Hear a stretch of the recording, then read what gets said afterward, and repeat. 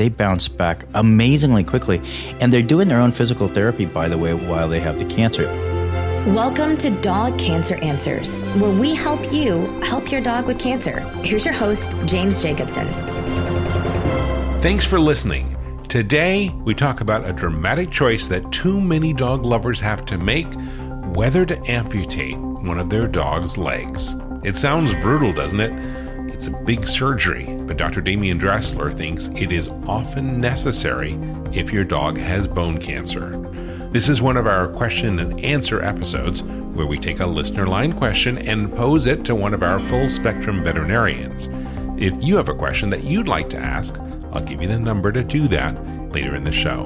And by the way, if you haven't subscribed to our podcast yet, this is a good time to hit the subscribe button. And don't forget to tell a friend and your veterinarian about this show.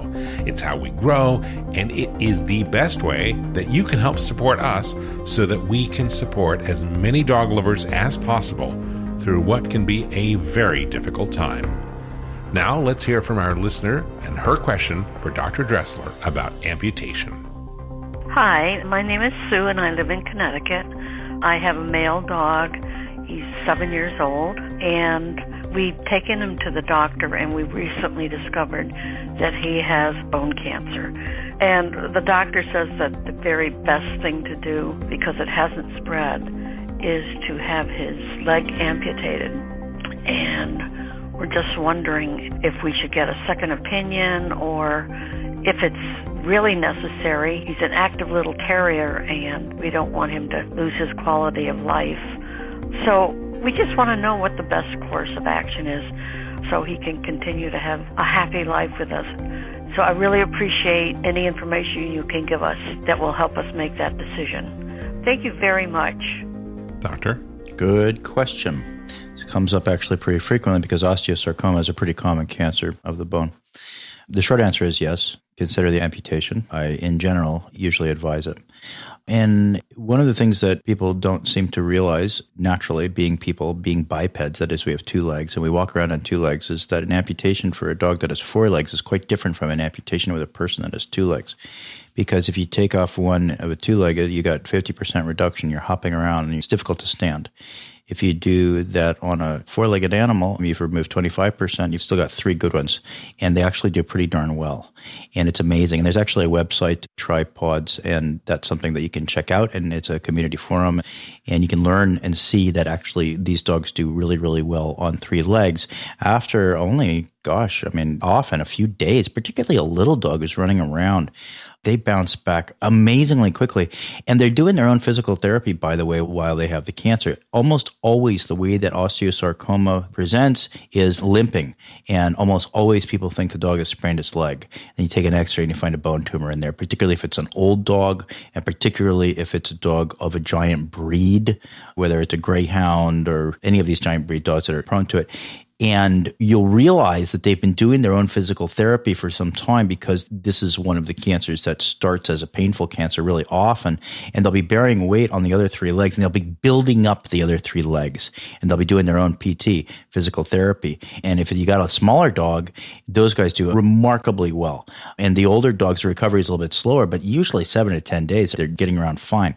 The thing to think about, 2 things with osteosarcoma. One is there is a very depressing statistic that by the time that cancer is detected, it has almost always spread to the chest, even though you can't see it on the chest. That's called micrometastasis. You can't see that on an x-ray.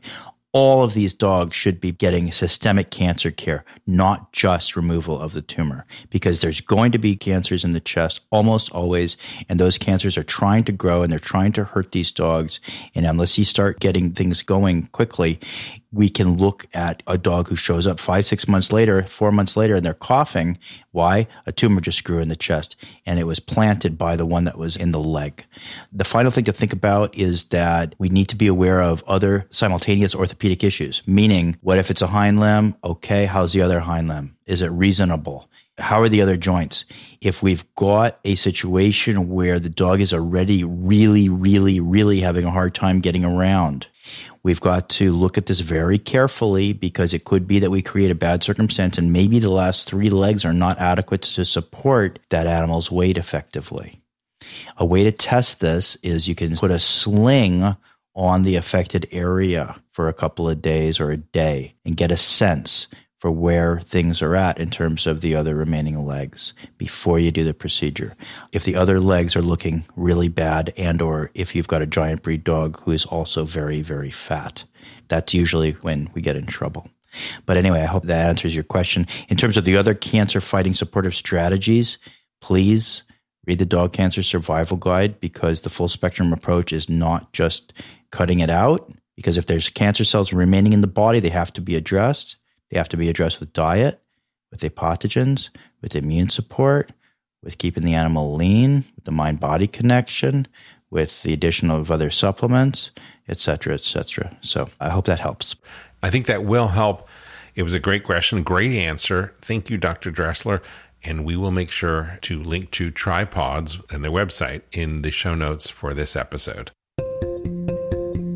I want to thank Dr. Dressler for answering Sue's question about amputation. I know I personally would feel pretty bad if I had to do that with my dog, but I'm reassured by the math. Losing one leg out of 4 isn't as bad or hard to adjust to as losing one leg out of 2. And that was a really helpful point. I liked when Dr. Dressler talked about using a sling to support the bad leg for a day or two so that you can see just how your dog seems to get around when they don't have to bear weight on that leg. I bet a lot of people who have to make this choice will be reassured by trying that. Now, Dr. Dressler mentioned tripods.org. It is an amazing community run by 2 big-hearted dog lovers.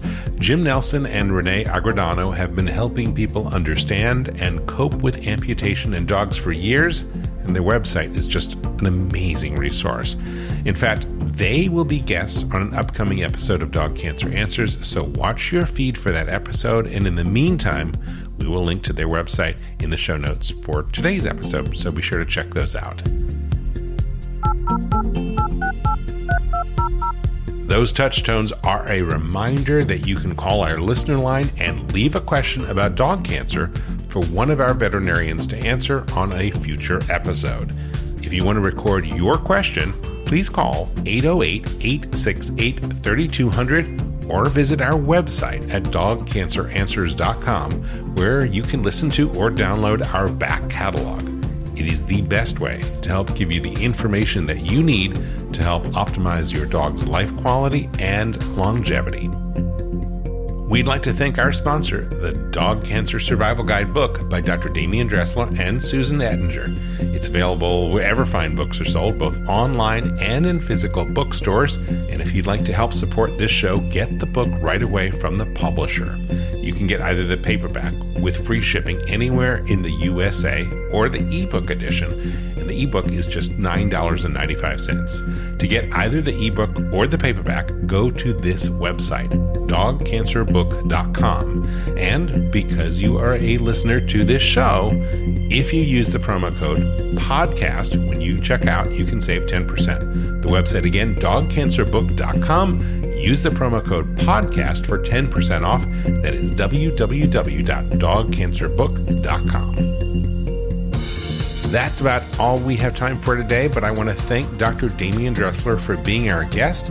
If you'd like to reach out to him directly, his website is vetinkihei.com.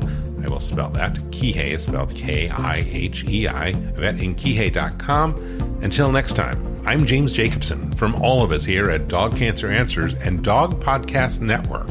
I wish you and your dog a warm aloha. Thank you for listening to Dog Cancer Answers. If you'd like to connect, please visit our website at dogcanceranswers.com or call our listener line at 808-868-3200.